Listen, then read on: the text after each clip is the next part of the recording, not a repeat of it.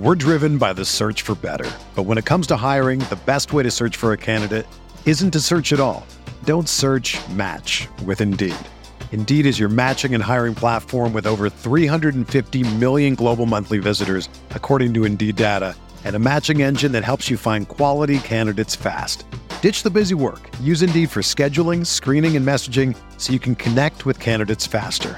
Leveraging over 140 million qualifications and preferences every day, Indeed's matching engine is constantly learning from your preferences, so the more you use Indeed, the better it gets. Join more than 3.5 million businesses worldwide that use Indeed to hire great talent fast. And listeners of this show will get a $75 sponsored job credit to get your jobs more visibility at Indeed.com/Blue Wire. Just go to Indeed.com/Blue Wire right now and support our show by saying that you heard about Indeed on this podcast. That's Indeed.com/Blue Wire. Terms and conditions apply. Need to hire? You need Indeed.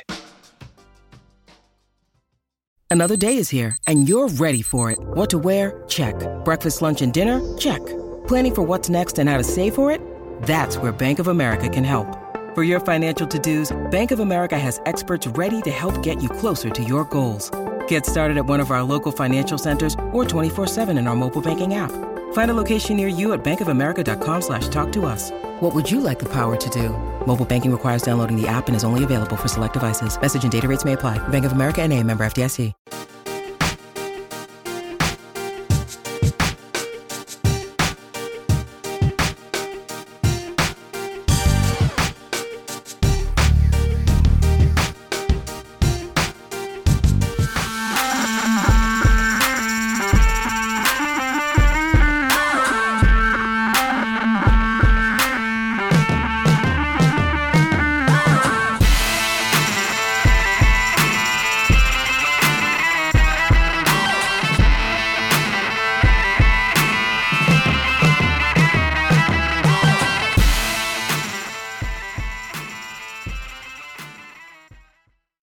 What's going on, everybody? Welcome to week 3 of the Pro Football Focus show here on Roto-Grinders. I am Britt Devine, here with my man, Mr. Ian Harditz. You can find all of his stuff over on Pro Football Focus. Ian, week 1, week 2, they're behind us. We're starting to get data. I know PFF's all about data. We're finally starting to get enough where we can make some reasonable assumptions about what's going on and use that to our advantage in week 3. What's your cutoff? I think a couple years ago, I used to like 4 weeks, but we're so like into the moment now. I'm willing to take 2 or even 3 weeks, maybe not as the gospel, but to assign some pretty good weightings to those nowadays. I've worked at a lot of companies, and usually the threshold where editors start, barking at you for using last year's stats is after at least 3 weeks, and if not 4, I think is when we really start looking into 2021 only. So that's kind of how I'm approaching it. But like you said, man, it's a hell of a lot better than what we were working with last week, where we just had to kind of adjust everything to a couple big blowouts on the slate. So finally seeing the numbers stabilizing a little bit. But yeah, I would say going into week 5, we'll be feeling really good and, better next week than now too. Yeah, well, let's get into this. We'll look at your mismatch manifesto. I've got it up on the screen here for anyone watching live, and I'll sort of go over it along with Ian in case you're listening on the podcast. All free this year. I pushed for that shit. All free. Oh, so you're a mismatch man. You can get the free goodness over at PFF for Ian's article. Let's talk about explosion rate here. This is one of the big things you start off your mismatch manifesto every week. It's big plays. For both sides of the offense here. There's not a lot, right? I'm looking, blue's good. There's only one that's like really shaded blue. That's the Baltimore at Detroit in the run game. Do we really believe that? Probably not too much for Detroit here. What's some of the biggest advantages we can get this week in terms of expecting some big plays? And for those that haven't heard us break this down just real quick, the whole purpose of this article is to stop the two-way metrics for identifying, mismatches. It's always like, oh, we have the number 1 rushing offense versus the number 32 rushing defense. I've just combined those stats so that we can look at every matchup versus the other matchups and not have, a bunch of other numbers going around. So with that said, the quarterbacks set up to ball the hell out this week. Kyler Murray, Justin Herbert, Lamar Jackson, and Russell Wilson, and that is through the air. The Lamar part, I think, think is particularly interesting because you look back, man, right about the time all of us canceled Hollywood Brown last year and we just said, we're done with you in fantasy. He's done nothing but ball out. Last 10 games, at least 80 yards and or a touchdown every single time.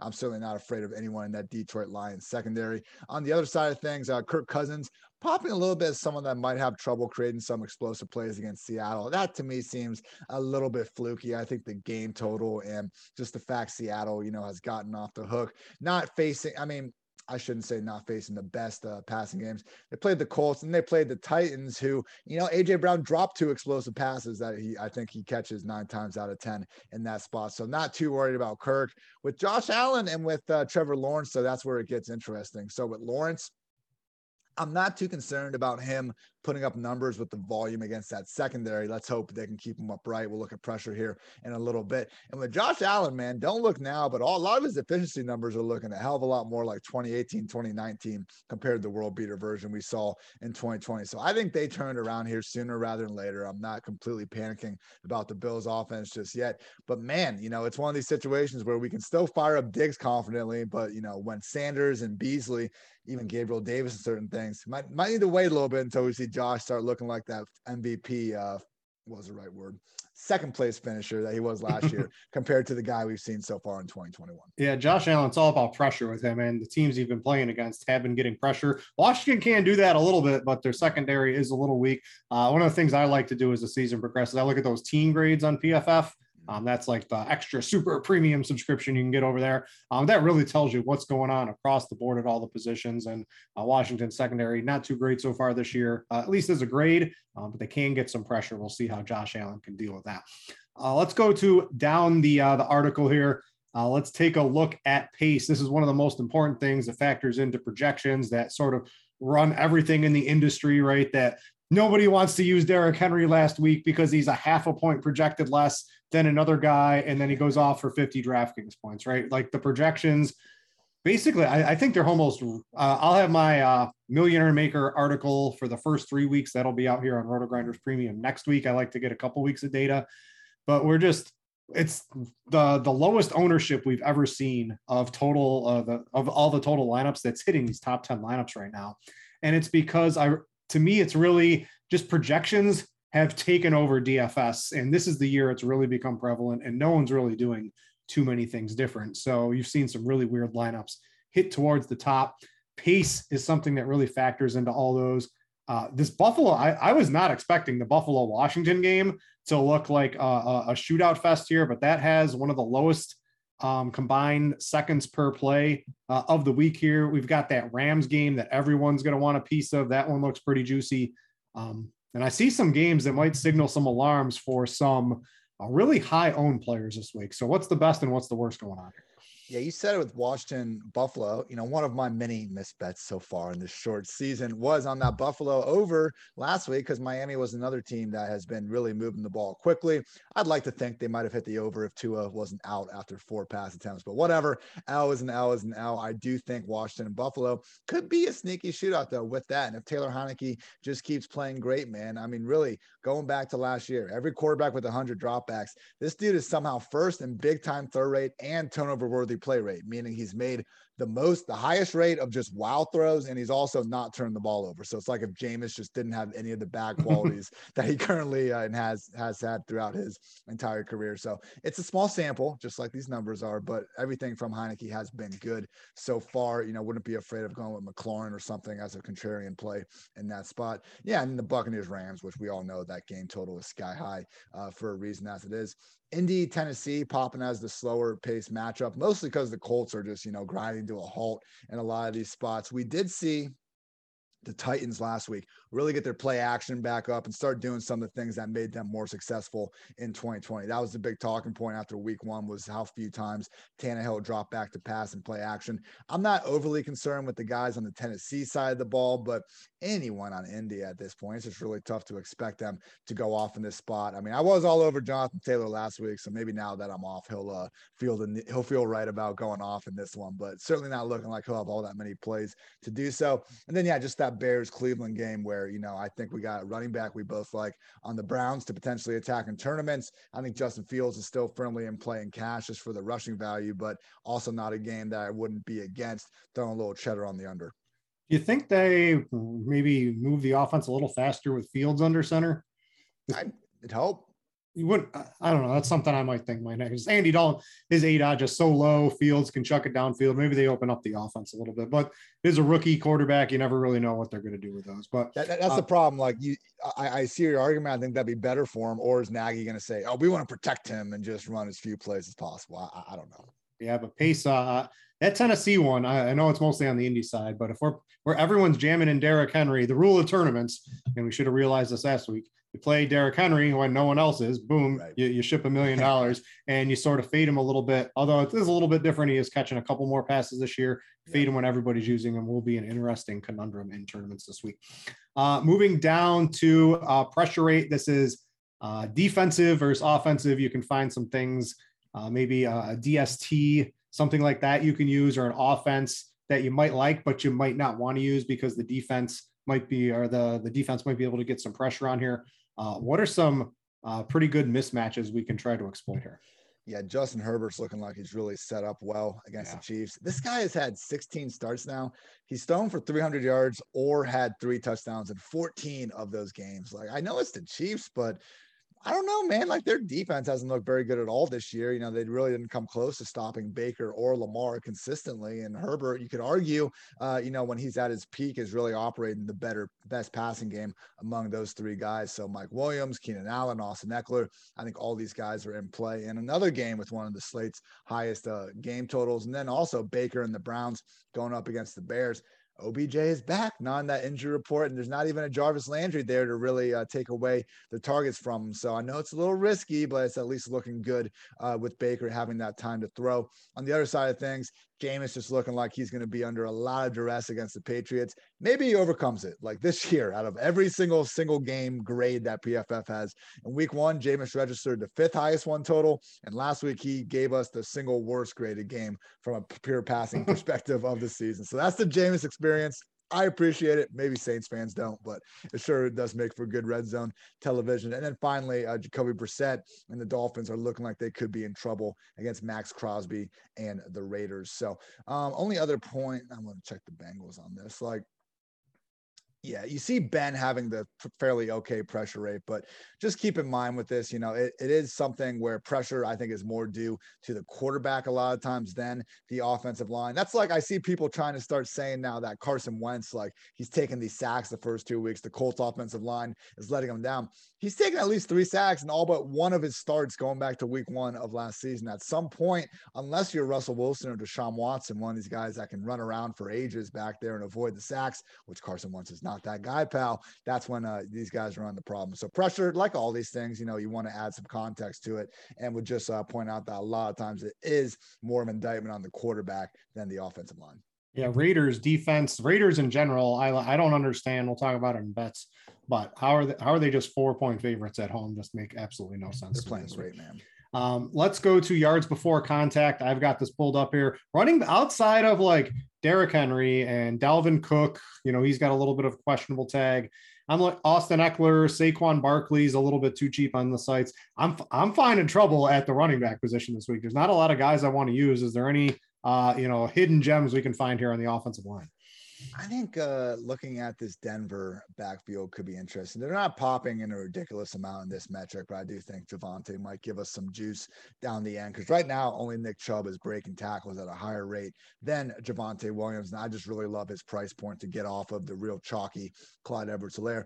To be fair, Clyde is, popping as having a good matchup, man. I feel like it's, it's like that rookie of the year kind of Chet Stedman thing where he's asking for like one more chance. Give me one more chance, man. That's kind of where we are with Clyde at this point in Fantasyland. So I don't hate going down to Clyde and cash, but I think some other lineups I've been able to make, I just don't really want to worry about it. But I see why this is a spot that a lot of people are thinking Clyde finally gets it back together. The Buffalo backs, it's just going to be such a mess between Singletary and Moss. Kind of hard to chase there. And finally, Saquon is popping off this chart with a great matchup. So So just would say people like quit doing take away Saquon's 41-yard run last week and how do you do? That's always been the way this guy plays, even going back to his Penn State days. He only has 40 yards until he doesn't, and then he's waltzing into the end zone from 60 yards out. So hopefully we'll see that on more than one occasion this Sunday. Final bad notes.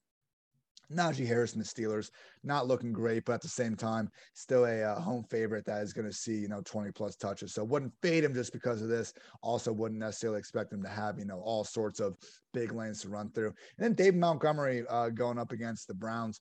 Browns defense obviously improved from last year, even if they've been a little bit, hot and cold early. And I think the bigger issue for Montgomery, they still want to get him the ball. Like he's getting 15 to 20 touches per game, but it's similar to like Antonio Gibson, Jonathan Taylor, where we're looking more like an upside RB2, borderline RB1, as opposed to the locked in top 5 guy, because Damian Williams is staying really involved in the passing game. Like last year when it was just Cordero Patterson behind Montgomery, they just said like, okay, we'll give you like 10% snaps per game. Montgomery, you do everything else. This year, it's more of like a true RB1, RB2 instead of the entire Montgomery takeover. Did you just talk bad about your boy Cordero Patterson? I love him, man, but this happened this week. It happened last year. People get all up in arms over him on the waiver wire. And it's like, yeah, the dude's great, but he's not going to keep making this much happen out of 8 to 10 touches. Maybe he will. I'll be happy when he does, but man, you guys separate love from the job, Britt. You know that. Let's go to combined pass yards per drop back. These are, maybe you can get some bigger plays and you can sort of see, right, like at Chicago at 12.1 yards per drop back. That's probably not going, that's going to juice up maybe a little bit, right? Once Justin Fields in here, but this can give you some insight into sort of like the explosive plays, just games that could generate a lot of offense. What are some games like that? And then maybe a couple offenses that could struggle. A lot of it kind of reflects what we were talking about with the explosive passing already, so I won't harp too long on it. But the one guy that sticks out, and I was wondering about this, is Matthew Stafford and this Rams offense. It's not an easy matchup by any stretch, but to see the kind of the effect the Buccaneers have on opposing offenses, teams just know they can't run the ball on them. I think they've given up like 18 total yards before contact this year. Like you just can't run on them. So teams have just kind of stopped even trying. And that has led to Dak going over 400 yards, to Matt Ryan not putting up huge numbers, but at least, bringing them back a little bit last week, scoring 25 points, but by the early parts of the fourth quarter. So I do wonder, Sean McVay doesn't have his starting running back, Darrell Henderson.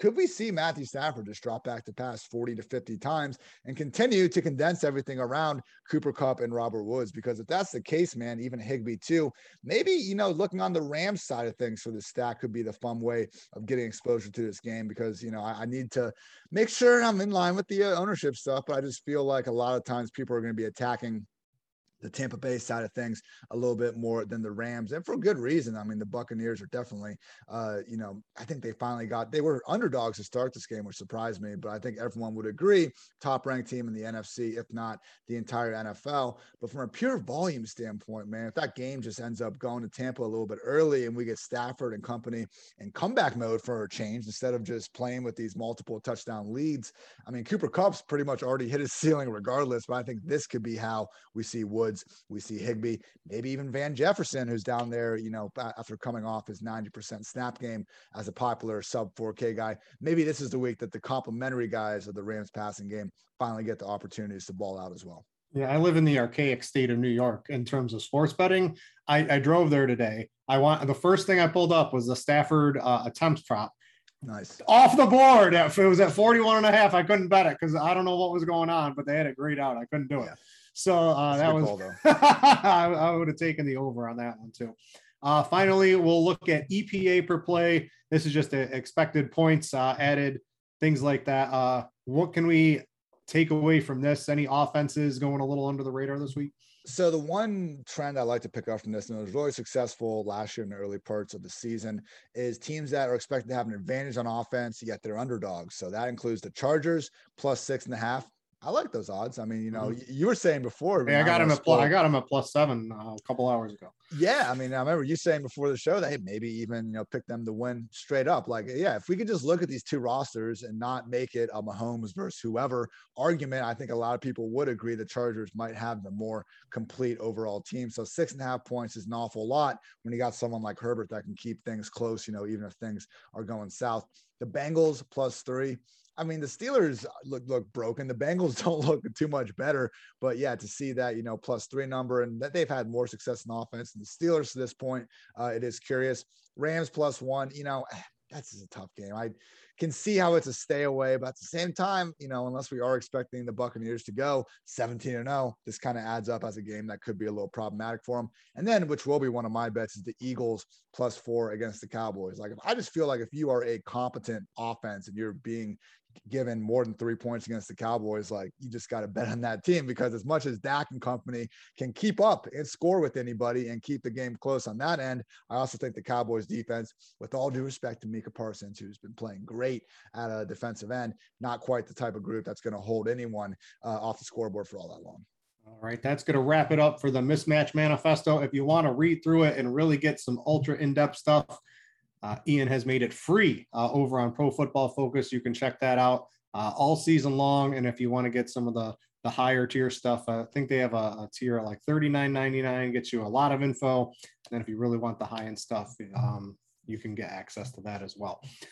Before we jump into some of our bets, for those of you that are watching on YouTube, if you just happen to find this, if you've never heard of Roto Grinders before, you can subscribe to us. You'll get access to this show, our notifications.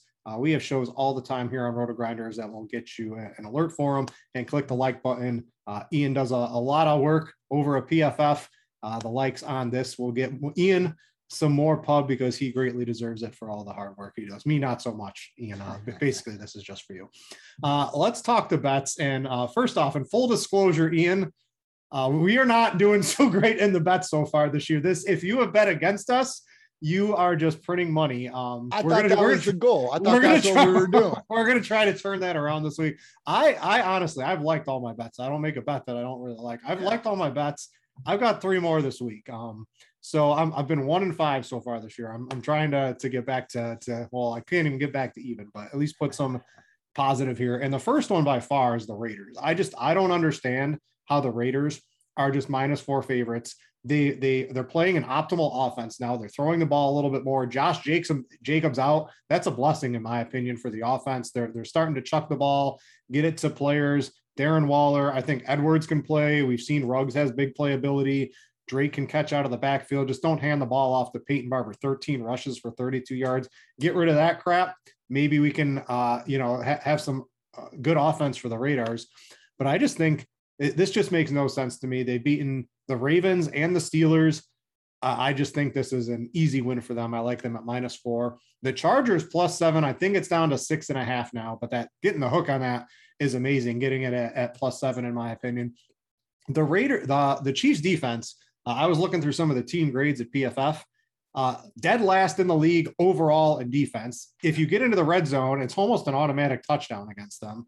And the Chargers have had severe, they're probably like the worst luck team so far this year in terms of bad penalties in high leverage situations. It's just really come back to bite them in both of their games so far. So to get 7, I know they're going into Arrowhead, but this seems, and the Chiefs never cover either. They're like notorious. I fell into the trap last weekend. I'm kicking that to the side. I'm trying to get the Chargers on this one. They're too good. And I think that Chiefs defense, they just let you hang around because they're so bad at +7. And then we both like the Packers at +3. I'll let you talk about that one. I just think the Packers are straight up the better team. And then I'll throw in an extra one. This won't count on the record, but if you like the teasers, right? Everyone likes to do some of those. The Ravens, they were at +8 earlier.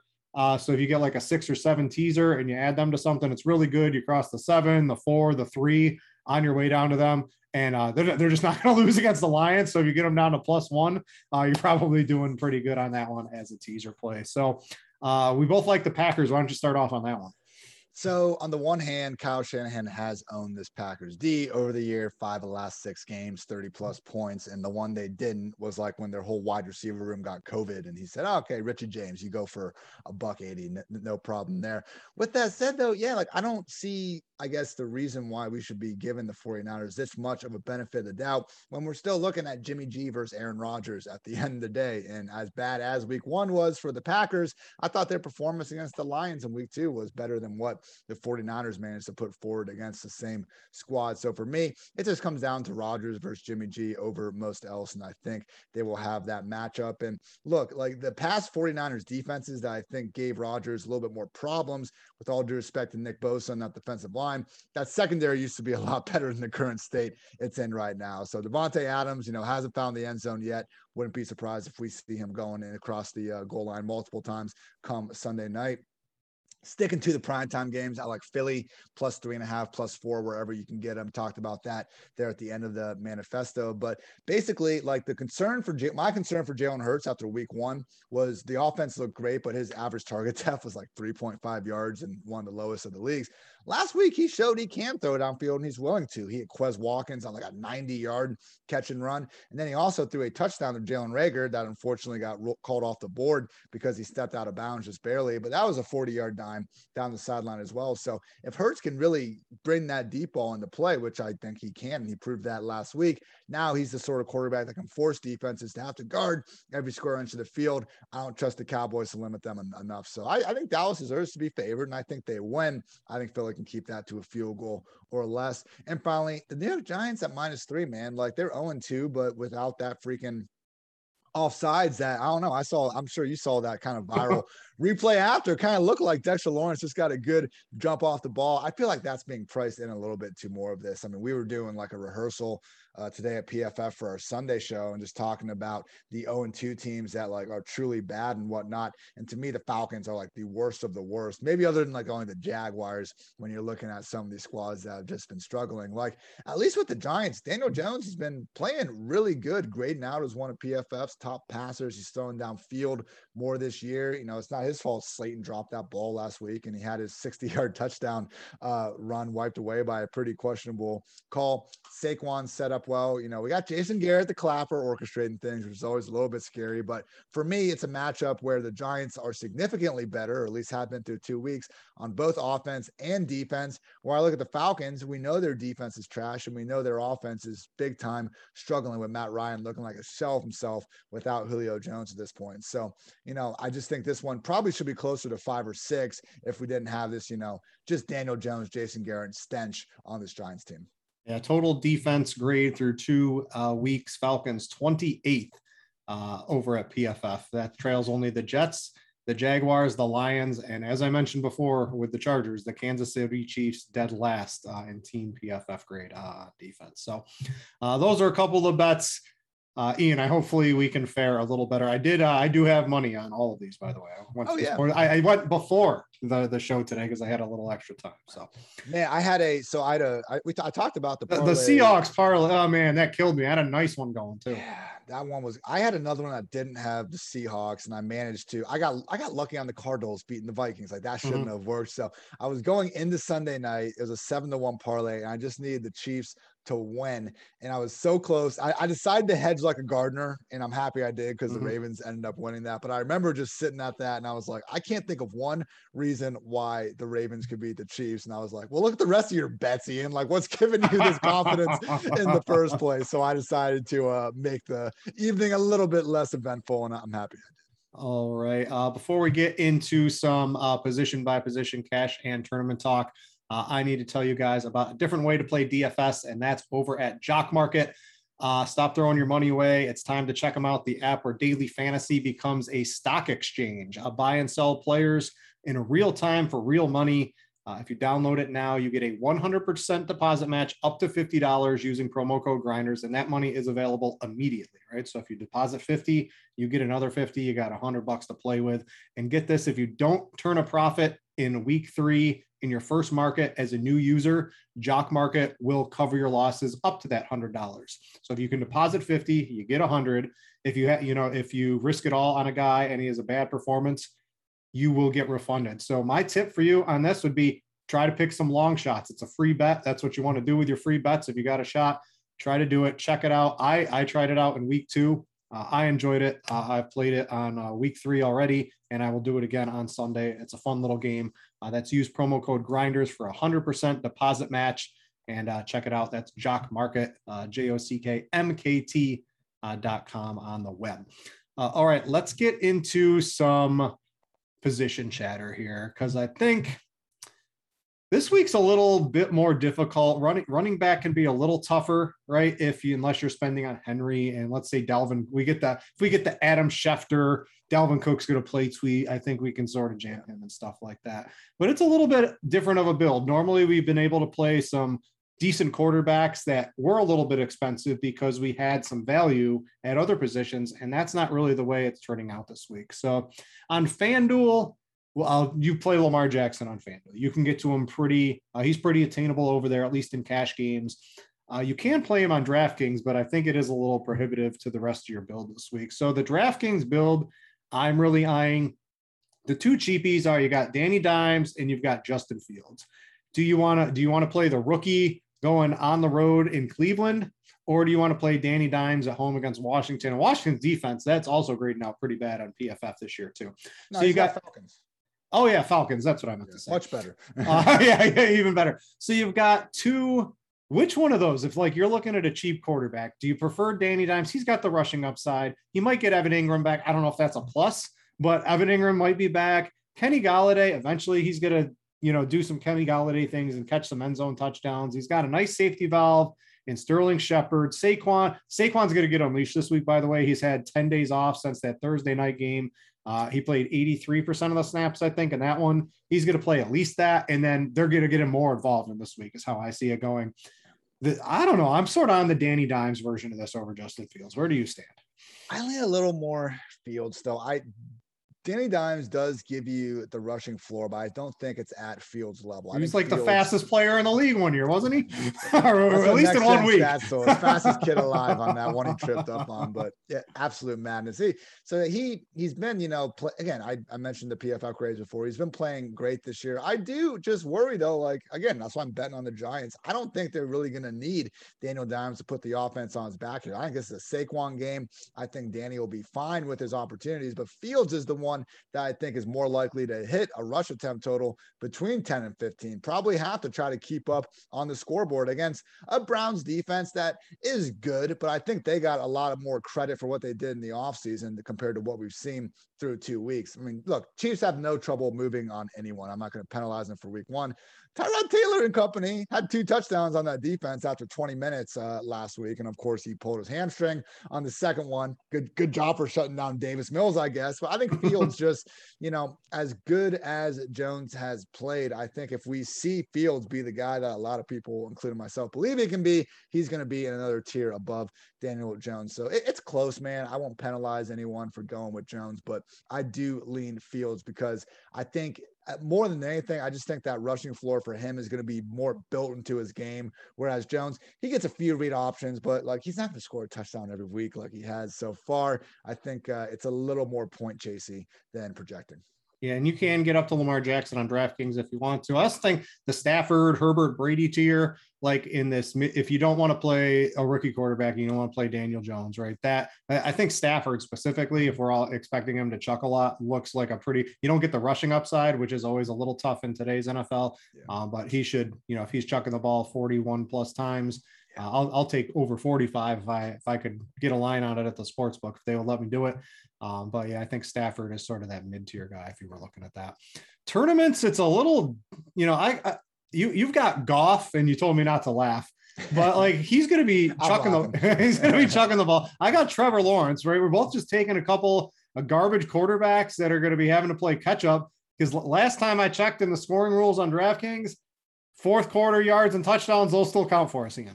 Exactly, man. And with Goff, he's turned in QB8 and QB11 performances so far. And it's kind of an interesting situation where we could stack Goff with his other teammates that are way too underpriced coming off that Monday night game. DeAndre Swift is under 6K, and TJ Hawkinson, which we'll get to, at 5,200 is a crime. So you don't necessarily need to go to, you could go to Cephas, I guess, with Tyrell Williams out. But again, we just have a bad offense with a not good quarterback. I get that, but at least he's got his targets condensed around guys to build a pretty easy stack. So yeah, we know Goff, like we saw in 2018 when he was, 2019, when he was really starting to become the bad version of Goff, but he was still putting up big numbers at the end of the season. Like he's not bad enough to be incapable of doing that. And he's facing a Ravens defense that I think is probably, again, similar to the Browns, getting a little more credit for what they should be compared to what they have been. I mean, for the Raiders and the Chiefs to really just move up and down the field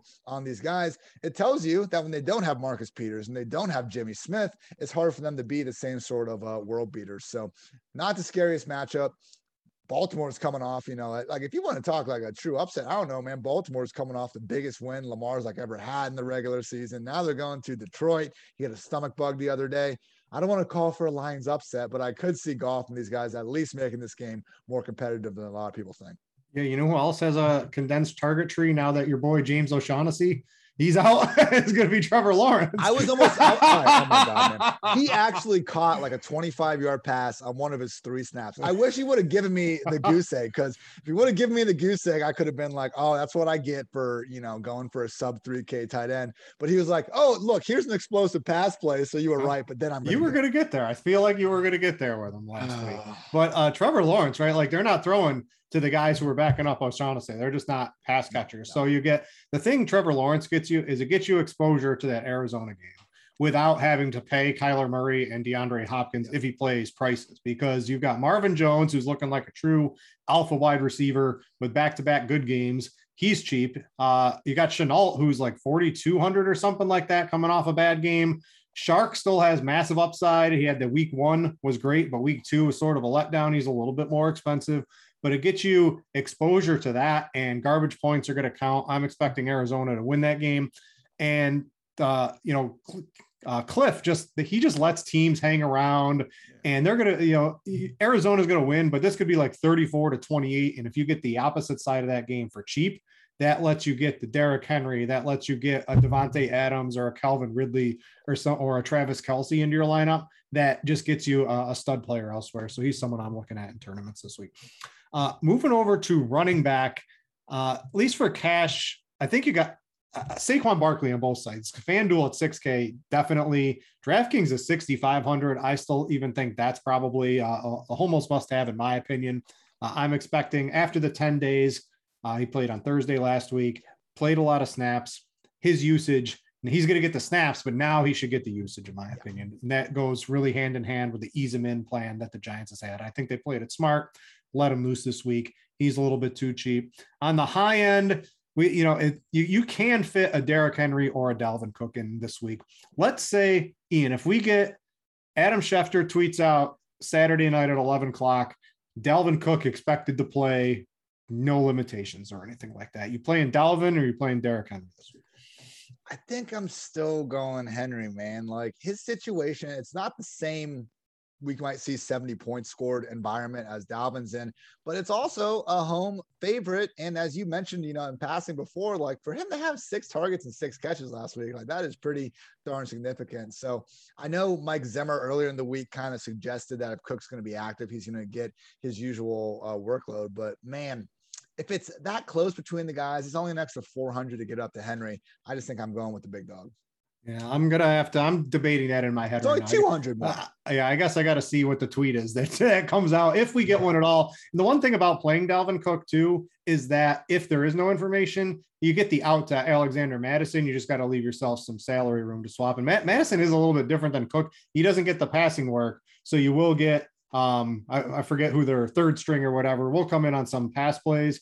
But if the Vikings are in the game and competitive, you will get a really nice workload. How do you guys' ownership projections have the difference between them right now? Because I've been seeing Dalvin as the one with almost twice as much as Henry. Let's see. So on DK, we've got, let me refresh. We've got Chris Carson currently as the highest projected on running back. I don't know if that's going to hold true. It is a nice price point on Carson. I can certainly get behind that. But we've got these usually come in. They're always a lot more accurate on like Saturday night, Sunday morning than they are on Friday. But we've got Cook at 17 and Henry at 16. So basically, and Saquon at 16. I think Saquon's probably going to end up the highest owned if you ask me. like if we end up seeing a pretty large disparity between Henry and Cook, I'll take the lower owned guy and just kind of try to, leverage it that way. But all else equal, I think I would go Henry, because we can go I think you can actually jam Henry and Cook in there with Fields, Mooney. You can get Laviska Shenault down there, and some other guys we'll talk about. But I don't mind just going a little bit cheaper off Dalvin to get Austin Eckler in another high scoring matchup. He's gonna have the only reason why Eckler in the first week he got the goal line carry, he got the short touchdown. Second week he got the 9 catches, and he was showing off that part of his game. One of these weeks he's going to combine those, and he's going to be like the overall RB1 of the week, and I don't see why it couldn't be this spot. So most of my cash, just lineups I've been tinkering with so far with Fields. I like going up at running back this week and then going a little more down at receiver, because I just, you said before, like in the running back position, once you get down really under 6K, it's just few and far between guys you're feeling great about. Yeah, the Clyde Edwards-Helaire conundrum. What's the final word on there? Because both teams, the Chiefs want you to run the ball, the Chargers want you to run the ball, but I don't know. Are the Chiefs going to run the ball when they have Tyreek Hill and Travis Kelce? It seems a little counterproductive when you can throw the ball with Patrick Mahomes, then getting Clyde Edwards-Helaire. And there's some, you go to PFF grades, Helaire, horrible this year. One of the worst, if not the worst running back, according to PFF so far this year. I don't know. What are we going to do with him? It's just DraftKings playing games with the pricing on this. What's our best case with Clyde at this point? Because the dude's got 3 targets in 2 games, and we know the rushing efficiency isn't great. I just don't know if we run this game back 10 times, is he going to clear 20 touches in one of those potentially? I don't think we have big enough upside here to really warrant going after the dude with over 20%, probably likely ownership here, regardless of the site you're on, particularly DraftKings. So I know he's cheap. He's probably going to beat that price point, but man, especially in tournaments, I'm just going up $100. I'm getting Javonte Williams, who I think is better. He's got the better matchup, and the touch projections are a lot more similar than a lot of people think. And honestly, man, I know it's if we want to talk about, if we say Clyde doesn't have this 2 touchdown, 100+ yard upside, why not go up $100 and just get James White and take our 6 receptions we're going to get? Play off Lenny. I might play Lenny.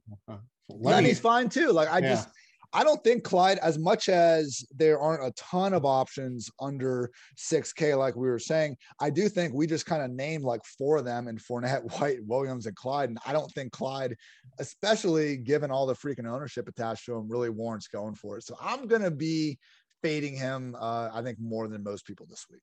Clyde Edwards-Helaire, according to PFF so far, this does include the Thursday night game, I believe.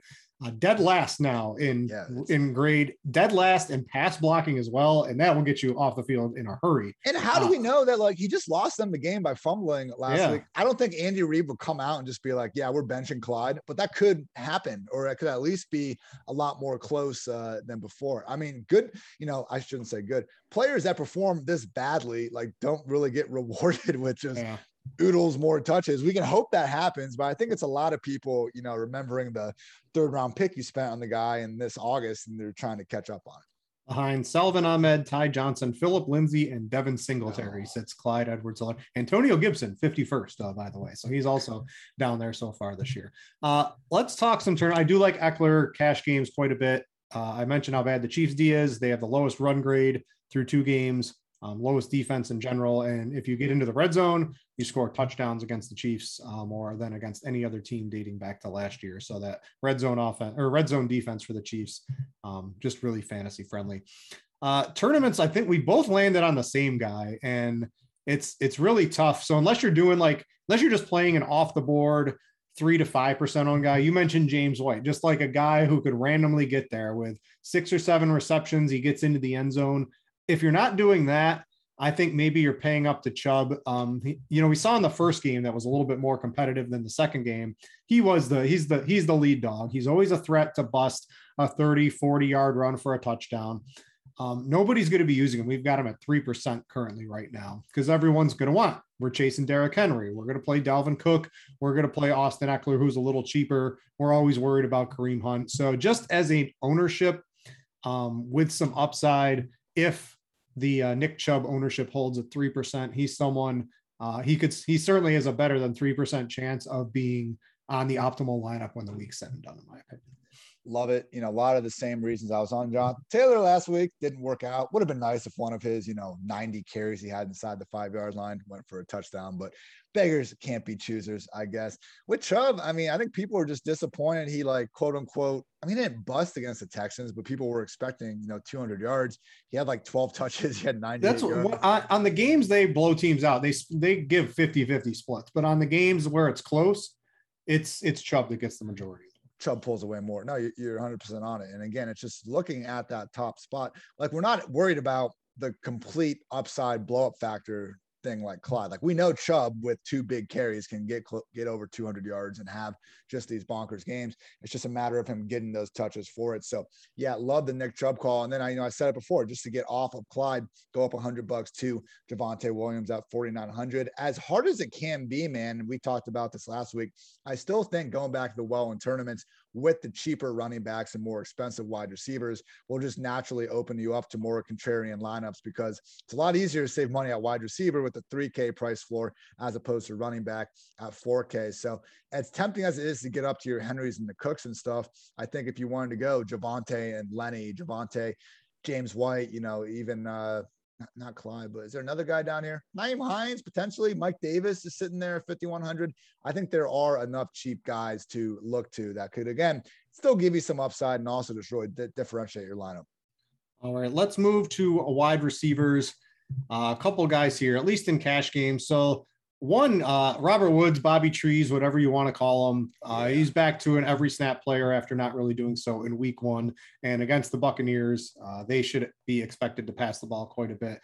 He's just too cheap because the production hasn't been there. That's going to bounce back at some point too. So I think he's a lock on both sites for me. On DraftKings, Cooper Kupp is just getting wide open touchdowns. It's not going to happen every week, but he's clear. He looks to be the wide receiver 1 on that offense, at least for now. FanDuel jacked him up a little bit. I still think you can maybe get him over on FanDuel, but on DraftKings, he is certainly in consideration. I think he's 68 or 6,900, something like that.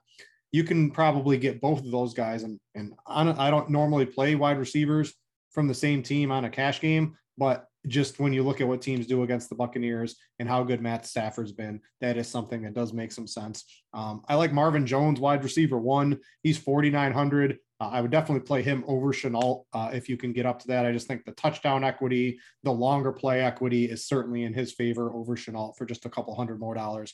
I would certainly do that. And then you got, maybe with Antonio Brown, you can mix in the Chris Godwin, someone like that in the mid tier. It seems I'm not getting all the way up to the high end, sort of like the mid tier with that Marvin Jones prices. He should be 5,900 in my opinion. So he's probably someone I'm definitely going to have. I'm probably going to have Robert Woods, and then just trying to figure someone that fits in the rest of my builds and as my wide receiver 3. You like the Bears, it looks like here.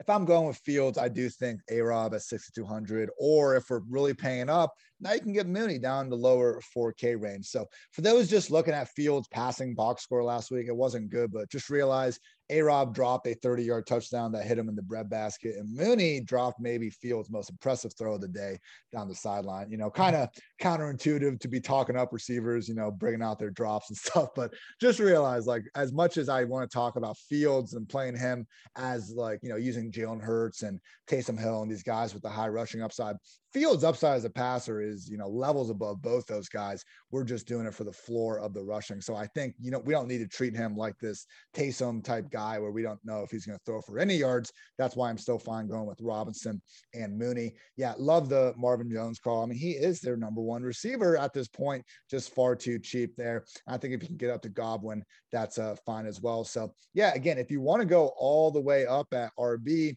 I don't hate the idea, man, of just going with Mooney, with Marvin Jones, and then even a little bit down to Laviska Shenault, who I get it. You see negative yards in the receiving box score. It's hard to really make that into anything good, but the shoulder isn't an issue. He's been practicing in full all week, and he's still someone that's looking at 7 to 8 targets. And I do think he's talented enough to potentially make more out of those than most. So I want to throw in real quick. So some injuries have popped up, and you noted on here. So I want to go over a couple of things that have come out while we're doing the show. That's a good time about this time frame as we actually get to talk about them. So Deontay Johnson's out. Looks like he's not going to play. So maybe you can talk a little bit about the Pittsburgh wide receivers. And I've got a quote here from who was it from? Oh man, I just lost it here. I'm scrolling through Twitter. All right. So this is from Mike Zimmer on Dalvin Cook. He said, Dalvin Cook is doing much better and got some work in today after being a DNP Wednesday and Thursday. He was asked if he thinks running back is a position where a player can sit out a week and still be ready. And he said, if you're talking about Dalvin Cook, he thinks Dalvin Cook is a player that can do something like that. So I would imagine Dalvin Cook's going to end up playing. But while we're on the wide receivers, Deontay Johnson has been the clear alpha. I know Ben Roethlisberger stinks, but he's going up against the Bengals, and that target tree is about to get condensed. Who would we be looking at to replace Deontay? I want to go Claypool, man. He was one of my favorite GPP wide receivers last week. Unfortunately, Casey Hayward's having himself a hell of a year and was able to break up some of those deep passes because there are only 5 wide receivers last week that had more than 100 additional air yards than receiving yards. Devontae Smith, AJ Brown, Marvin Jones, Marquez Valdes-Scantling, and Chase Claypool. We can call them prayer yards when they're coming from Big Ben, I guess, at this point. But Claypool, to me, we saw him have how many games? I think it was 3 with multiple touchdowns. He got 4 in that one game last year. That was nuts. We know he has this blow up potential, and he might just get the Eli Apple treatment on the outside. Like if there's one corner in shadow coverage we want to target this year, it is Eli Apple. And I think Claypool might just find himself in that matchup. But could Juju end up getting a lot of Deontay's more quick hitting underneath stuff? I guess that's the question. But to me, Claypool is the most talented receiver in this offense when Deontay is sidelined. So I'm happy to scoop him up at 5,800. We'll see though, man. If the ownership agrees with me and now we're seeing, 20% versus 5%, then I probably shift over to Juju. All right. Eli Apple looks like he's one of the lowest graded cornerbacks on PFF so far through Dugan. I think it's been that way for a while for Eli Apple. So Rashad Breeland too. He's another guy we want to talk about, I guess I'll just start here. Are we having AJ Brown wide receiver 1 in a GPP season? I guess this is a different game, but I know AJ Brown's your dude. So I guess what I like to do in tournaments for wide receivers, it's the best spot to get leverage on the field. So if everyone's jamming in Derrick Henry, right, because everyone likes him and we're going to chase his game, why not try to take some of the wide receivers in that game? It was Julio Jones last week. I know A.J. Brown's dropped a couple big plays this year. If he holds on to those, home favorite against Indianapolis, we got Carson Wentz is going to be hobbling around out there with 2 bad ankles, it looks like. A couple of short fields, a couple extra touchdowns, maybe instead of a Henry week in tournaments, you get A.J. Brown. I like him in a GPP. I like the Minnesota wide receivers because, again, if everyone's playing Dalvin Cook, maybe he re-injures himself. Maybe something like that happens. We can get the Minnesota wide receivers have been great leverage plays all season because no one really wants to roster them. A couple other quick ones. Mike Williams over Keenan Allen. They're pretty much, at least in target share, sort of the same player. And I don't know. I think Mike Williams probably has a little bit more touchdown equity than Keenan Allen in this new offense. So if you were looking at playing Keenan in that, you could swerve to Mike Williams. And instead of Saquon Barkley, who I think is going to be the most popular running back on all sites, maybe take a look at Sterling Shepard or Kenny Golladay in the passing game to get a little bit of leverage. One of the best positions to get leverage on the field is definitely a wide receiver. Yeah, I mean, I would say the one guy that I remember last week, we're talking about how the Mike Evans, his bounce back felt inevitable. And for this week, I think DK Metcalf fits that bill. Like some people over the years, it pissed me off. They would try to say Patrick Peterson was shutting down Metcalf. And it was like, no, Russell Wilson is not giving him more than 4 or 5 targets per game to deal with this because he probably has nightmares of playing Peterson a decade ago. The current addition of Peterson, who first of all doesn't shadow to begin with, so it's not like something we need to worry about, along with Rashad Breeland, might be the worst 1-2 punch at corner in the league. This year, they have been targeted 19 combined times, 15 catches, 266 yards, 5 touchdowns. Neither defender has got a hand on the ball yet. We don't have a pass breakup out of those 19 chances. So Metcalf, lock it again. Guns a-blazing here in this just dream matchup. Agree with a lot of the guys you were talking about. I do think if you want to go a little bit cheaper, Claypool with Deontay out, mentioned that. KJ Hamler at 3.6K. Like I understand Tim Patrick got the touchdown last week, but we got Teddy Bridgewater now fifth or sixth highest average target depth in the league, actually throwing downfield for the first time ever. Cortland Sutton leads the league in air yards. He might continue to do so, but there might also be room sporadically for a second guy in this Denver passing game to pop off and have a big game. And looking, at the lower parts, I see the ownership's been changing. I guess actually not too much. KJ Osborne's getting a little bit more hype than I think he should. People like Mecole Hardman up there a little bit more. Van Jefferson, a little bit cheaper than Hamler. I just think Hamler this week has as much upside as the other 4K receivers, but we're not getting the usual high-end ownership with him. So if you really want to go down and save money, I would go with Hamler over some of these other guys. You mentioned Teddy Bridgewater and the whole quarterback carousel. The Jets, unsurprisingly, look like the foolish team. They jettisoned Sam Darnold, and he's been ripping it up, undefeated. The Panthers jettisoned Teddy Bridgewater, and he's doing great. And the Jets just stuck here with Zach Wilson seeing ghosts against the Patriots, just like Sam Darnold used to here. So Jets going to jet, and I'm glad Teddy Bridgewater and Sam Darnold are both having good seasons so far. Let's move to tight end. We'll wrap this up here. At least for cash, you can definitely get to a Waller or a Kelsey on FanDuel. I think that's probably in your best interest over there, although you could play Hawkinson on FanDuel as well. But on DraftKings, because TJ Hawkinson played in the Monday night game, he did not get the price bump. So he's sitting there at, I believe, 5,500 on DraftKings, and it's really hard to argue with the target share that he's getting there. Sure, his touchdown equity isn't as good as Darren Waller or Travis Kelce, but he's also on DraftKings $2,200 less than Darren Waller and $3,000 less than Travis Kelce. And with the amount of targets he's getting every game, the projected game script, right? I think I know I certainly like Baltimore to win that game.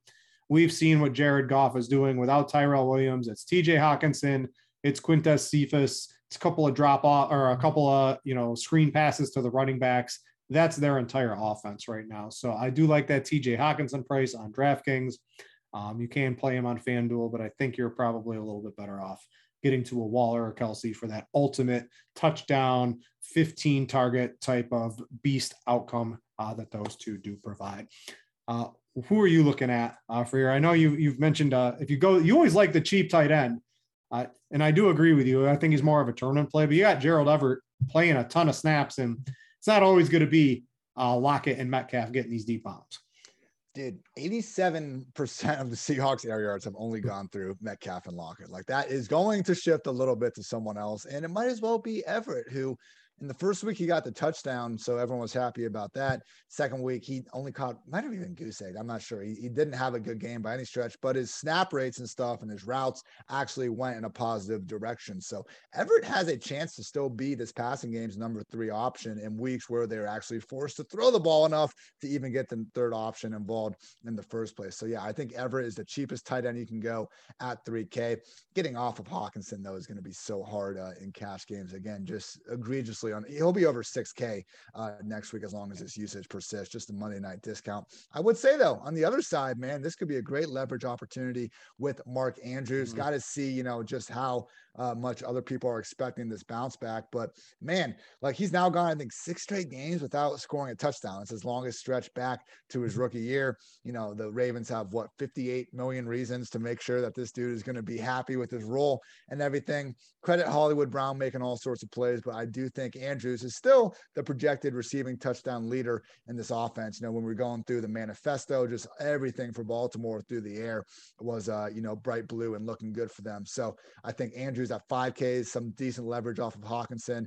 And then only other guy I'd really bring up is Austin Hooper at 3,600. I was looking at him a little bit more earlier in the week before it was seeming like OBJ is definitely going to be out there. So it's tough in Cleveland because Bryant, Njoku, and Hooper, any one of them can kind of score a touchdown during any given week. But I do think with Landry out of the picture, maybe we see Hooper start to be relied on a little bit more as a number 2 option in this passing game. Yeah, you're going to see a ton of 2 and even 3 tight end sets out of the Browns this week. That's just what they're going to do with the injuries they have a wide receiver. A couple other guys, I think Pitts is still fine, getting a ton of targets. If we like Danny Dimes and we like a couple other, we like Saquon and we like that offense to score points in tournaments, Pitts, we've been using him for 2 weeks and he just hasn't gotten in the end zone. If he would have, he would certainly have a higher price and he's getting the target share. He's playing the snaps. I like him. And then while everyone's playing Kupp and Woods out of the Rams offense, Higbee had a sort of a letdown week after playing nearly every snap week 1. Didn't really have too many fantasy points in week 2. What do we do in DFS? If you suck for us in week 2, we don't play you in week 3. So look for Tyler Higbee to have some low ownership while playing basically nearly every snap in a game the Rams should be throwing just about every snap. So I like Higbee as a way to get some different exposure to that game. Ian, I'm going to call it a wrap for this one. Thanks to everyone for checking us out, both live on YouTube and as well as the podcast feed. We do really appreciate that. And if you want to subscribe to the Roto-Grinders podcast feed and you're not already listening to it, it is the Roto-Grinders daily fantasy football feed. Subscribe to that. You will get access to all of the football shows we do here on Roto-Grinders. Ian, until next week, it's been fun hanging. I'm Britt. Thanks for watching, everybody, and we out ya.